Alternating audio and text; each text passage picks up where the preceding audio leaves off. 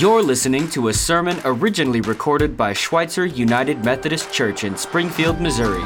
Check us out online at sumc.co. And if this sermon blessed you, be sure to share it with someone else. Thank you so much for listening. Now, on to the message.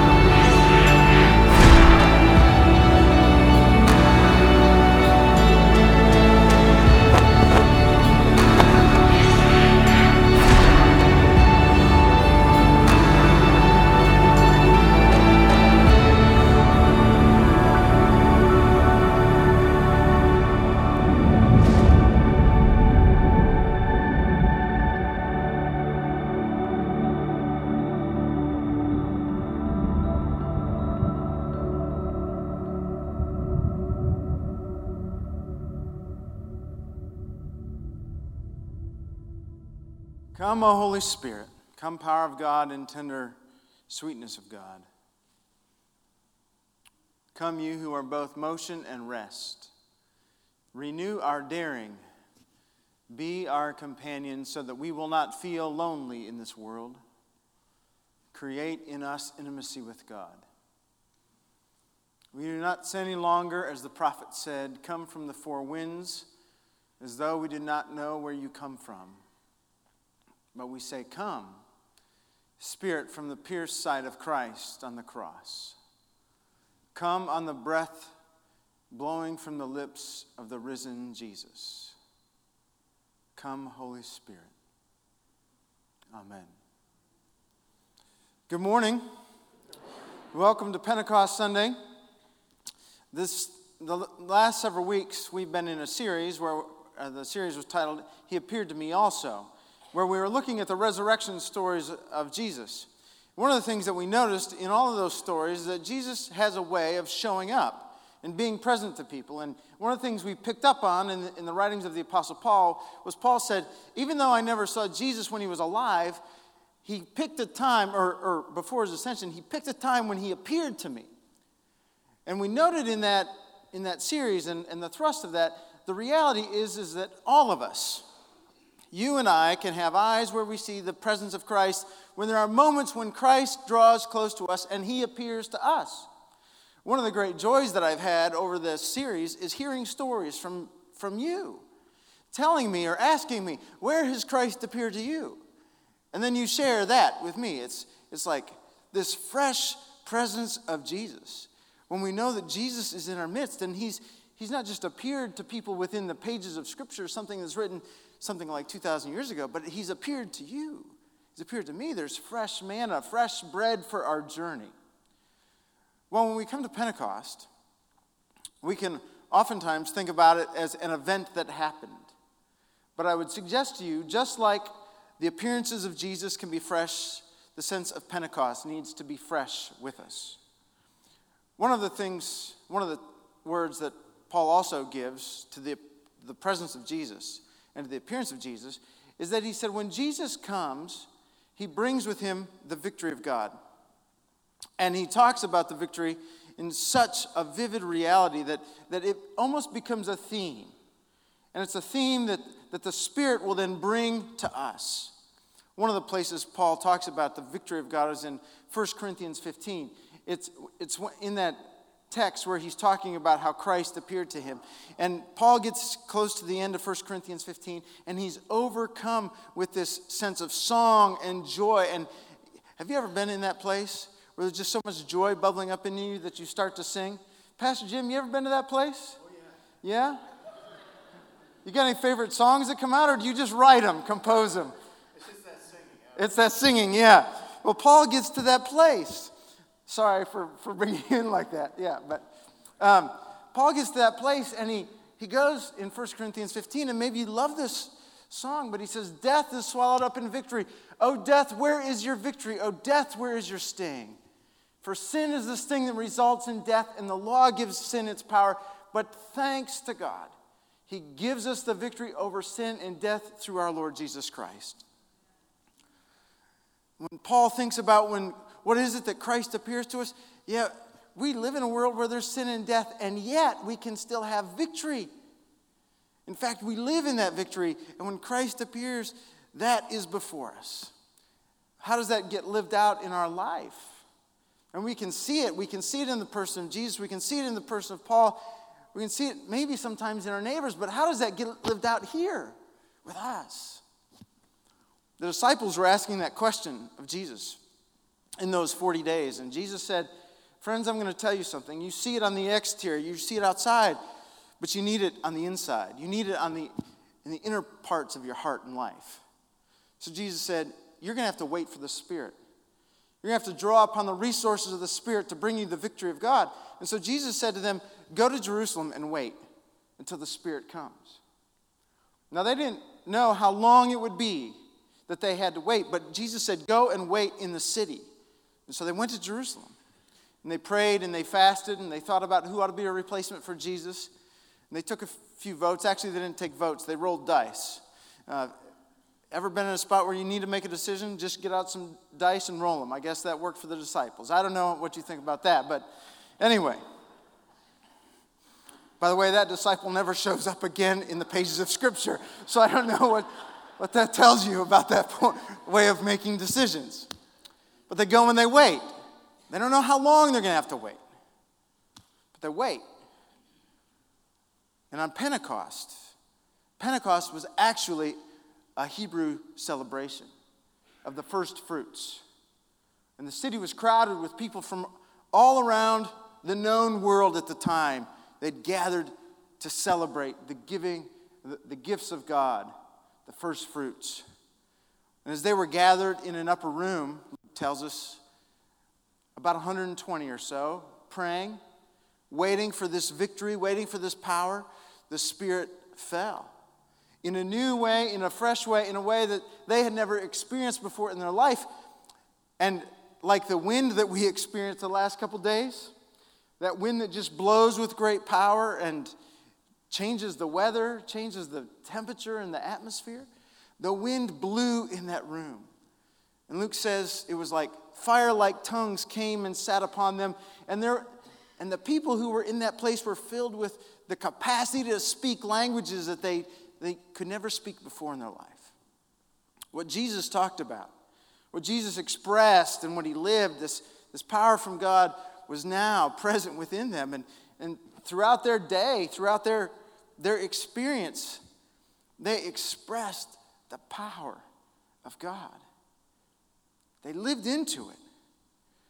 The Spirit was poured out, and it would become a mile marker for the church.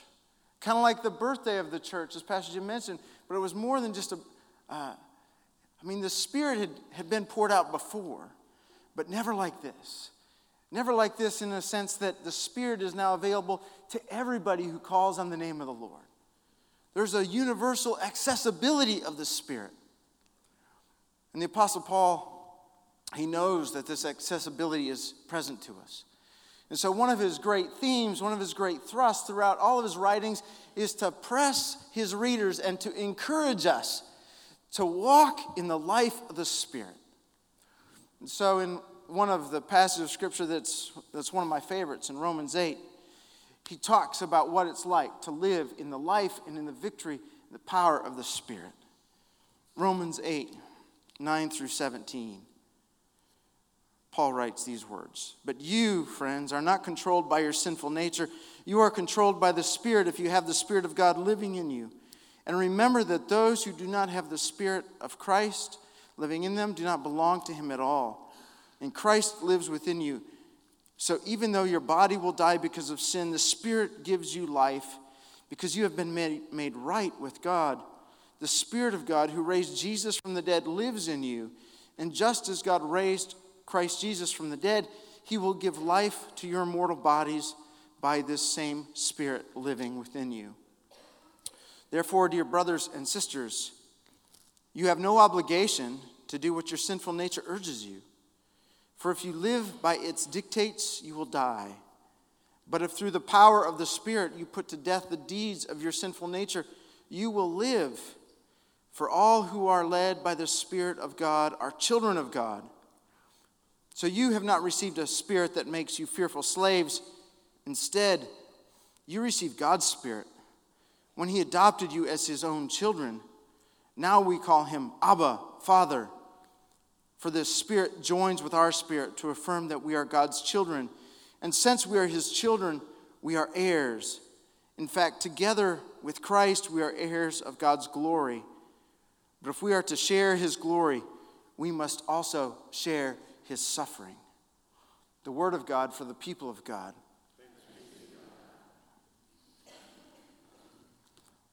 Paul will tell us in Paul will tell us in this place, I think, a couple of critical pieces. First of all, the Spirit, when he brings the victory of Christ to us, the Spirit brings freedom. One of the things he writes about early on is that we don't have to be controlled by our sinful nature. We can be delivered by that. The Spirit longs to bring freedom to us. Earlier in this text, especially in chapter 7, the Apostle Paul describes his own angst, his own experience, if you will, where he knows in his mind who Christ is and what he believes and what he thinks about who God is. And he knows what he wants to do, and yet at the end of chapter 7, he describes the angst that he has oftentimes because he says, "Oh, wretched man that I am, there are things that I hate in my mind, but I find myself doing, or things that I want to do, but I don't do. And I find that I am at a place oftentimes where I'm betwixt, torn apart. I want to follow Christ, but I find that I'm led away and do something different."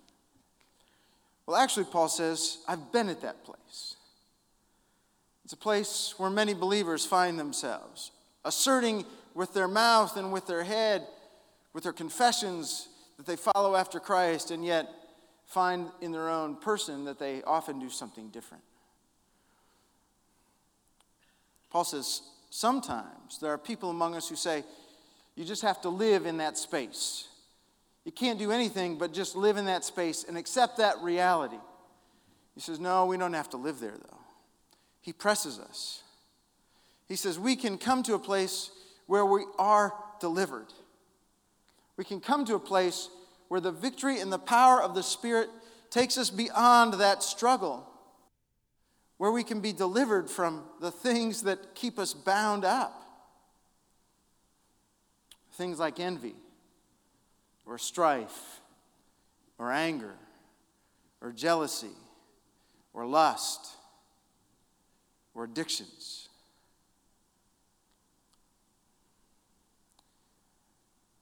Or list a whole host of other things. There are many of us. We've accepted that these have to be the companions and the friends that we journey with through life. As much as we long to follow after Christ, these other things will just simply be with us. Paul says, friends, when the Spirit brings the victory of Christ into the midst of your life, you can watch the power of Christ unleash you and release you from those things that take you to places you don't want to go. One of the things that I love about our Sunday evening service over in the Outreach Center, the worship service that goes by Church of the Center, one of the things I love about that service is that the beginning of that service starts off with life change stories. That is, we give an invitation to people that are in the room to come, and if they've got a story about how their life is being changed as they seek after Christ, to come up onto the platform and take a mic and in 30 seconds or less, tell about how they're finding the power of God at work. And there are some incredible stories with some harrowing pasts. And yet the people who step up on that stage sometimes will talk about how through what God is doing in their life, they've been able to see their kids because they've been separated from their kids for a long time. Or they've been fighting an addiction. And so they'll get up on the stage and they'll talk about how they've been free from their addiction or at least they haven't done something within their addiction for 2 weeks, or maybe it's 2 years, or maybe it's longer. But they're finding freedom because they're finding power. Now, does that mean that in those stories, they paint a life that's completely free of everything? Not in the least, but they're just celebrating that one small step of freedom. And when you start taking a step of freedom, you find that there's more power in the Spirit to give you freedom, not just in one thing, but in more things. So what is the companion in your life? What is the thing that you've thought you have to live with the rest of your days? What is the thing that you really don't want to talk with Jesus about? And the Spirit comes along and he says, friend, you can be free of that. You can find freedom and power. The Apostle Paul mentions something else. He talks about how the Spirit brings resources, and he lists 4 different kinds of resources for us. He talks about how when the Spirit comes and the Spirit brings his presence, he brings us into a whole new family.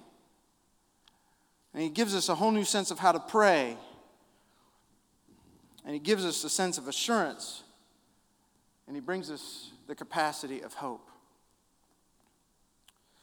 Now those elements, a family, Paul talks about how we're introduced into a new family, the family of God.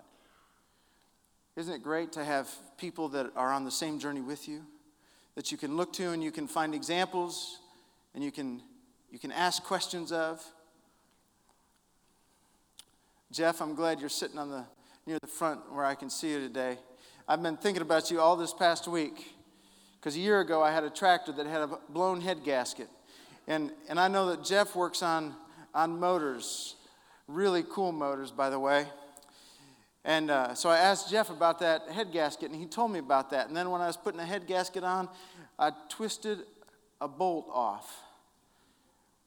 So this week I've been changing a bolt in that motor, and then I had to rip it all apart again. And then I broke another bolt in that motor. You'd think I'd learn. But all the while, I was having a conversation with you because you're within the same family of God. God brings us into a new family. He lets us pray in different ways. Paul talks about how we can pray with the words Abba or Father. How do you envision God? Is God off in the distance? Is God close? Is God somebody who holds a ruler? What are the clothes that God wears?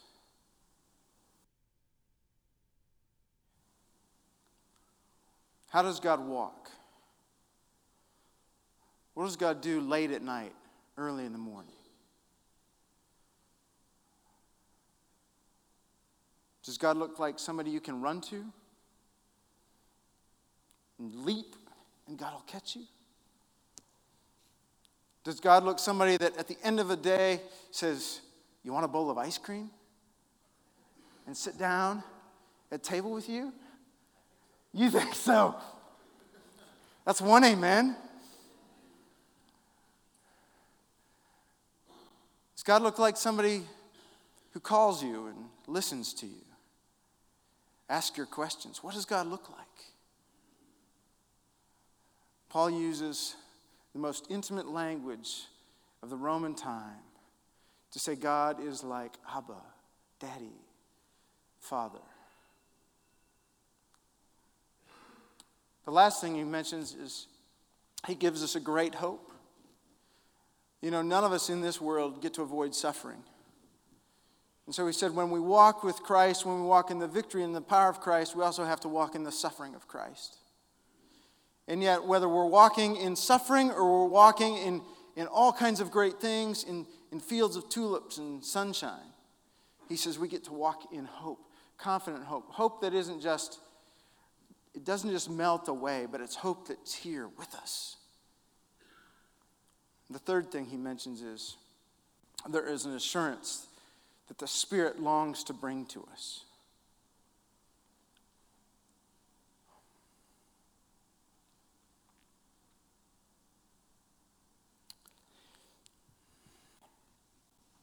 For many years,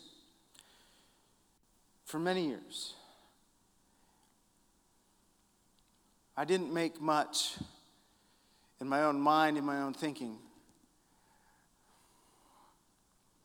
of the assurance,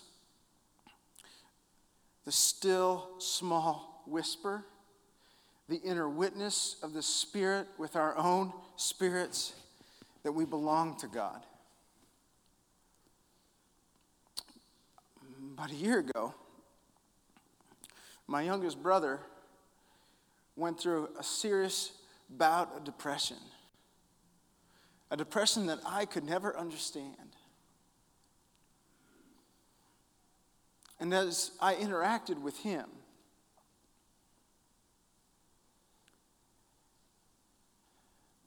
it became crystal clear to me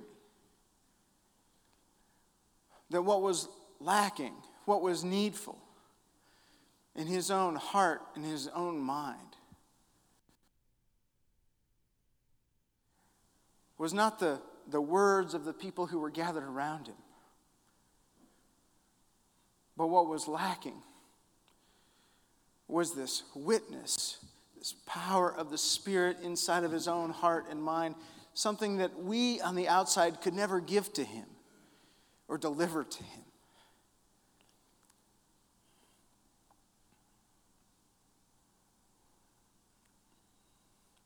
He struggled to get to that place.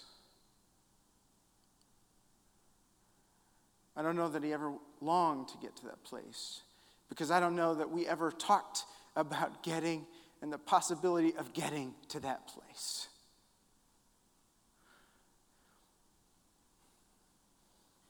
If there was anything that I think we as a church have not talked about enough, friends, is that all of us can get to the place where beyond a shadow of a doubt,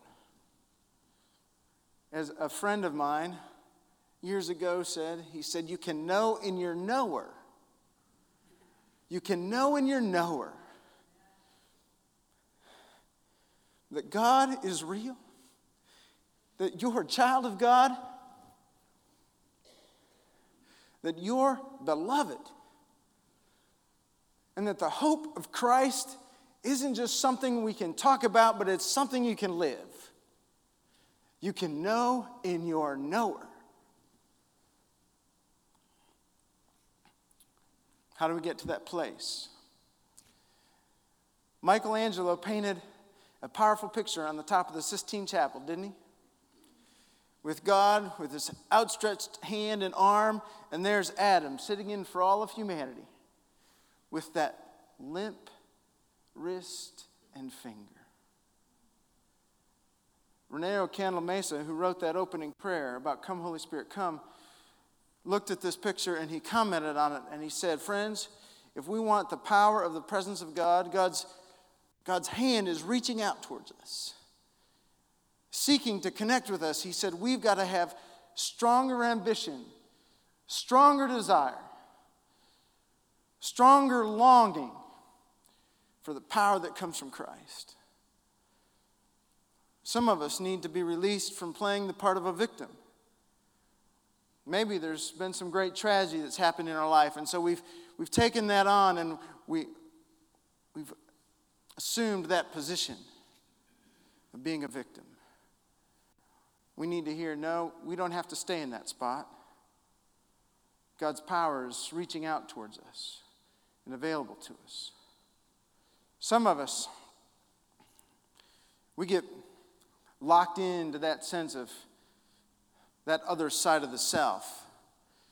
We recognize what Paul is talking about when he says we're a man and a heart divided. And we go two different directions, and we think that we're simply stuck there. We need to say, no, you know what? We don't have to settle for that spot. We can do better. We need to say, come, Holy Spirit, come. We need to pray for that with all of our heart. And we need to be open to receive the Spirit. Like the disciples, we need to wait until the power comes. In the Romans work that I was privileged to write a year ago and privileged to watch Schweitzer move through last fall, there were a number of pictures. And I'd like to put this picture up on the screen. This picture went with Romans chapter 8. It's a woman dancing with a lot of joy, dancing with a lot of freedom, knowing the wounds of life, knowing what it's like to be imprisoned, to be trapped, and yet have great hope and suffering. A couple of weeks ago, a friend of mine from several years ago, her name was Sandra Boone, passed away. Sandra Boone was a lady that got to live in a family that loved her immensely. She was the oldest of 4 kids, 2 other sisters, and a brother who did his level best to bug the tarnation right out of her. But they had a great childhood. And Sandra got married, and she studied to be a nurse. And she and her husband had a passion to connect with people who needed to know the love of God. So they went and they worked at a residential facility for troubled teens. While they were there, they had 3 sons. Sandra's second son, Peter, was born with a lot of birth defects. By the time I met Sandra and Peter had had close to 70 surgeries. By the time he would be called home, he would have close to 100 surgeries. And yet Sandra never chose to play the part of a victim. Neither did anybody else in her life. When I met Sandra, not only was her son in the midst of a number of surgeries, not only did she work in a difficult place, but then she came down with cancer, and she had to go through several bone marrow transplants. That was about 25 years ago that I met Sandra. And there were moments in her life when she looked tired, as you would.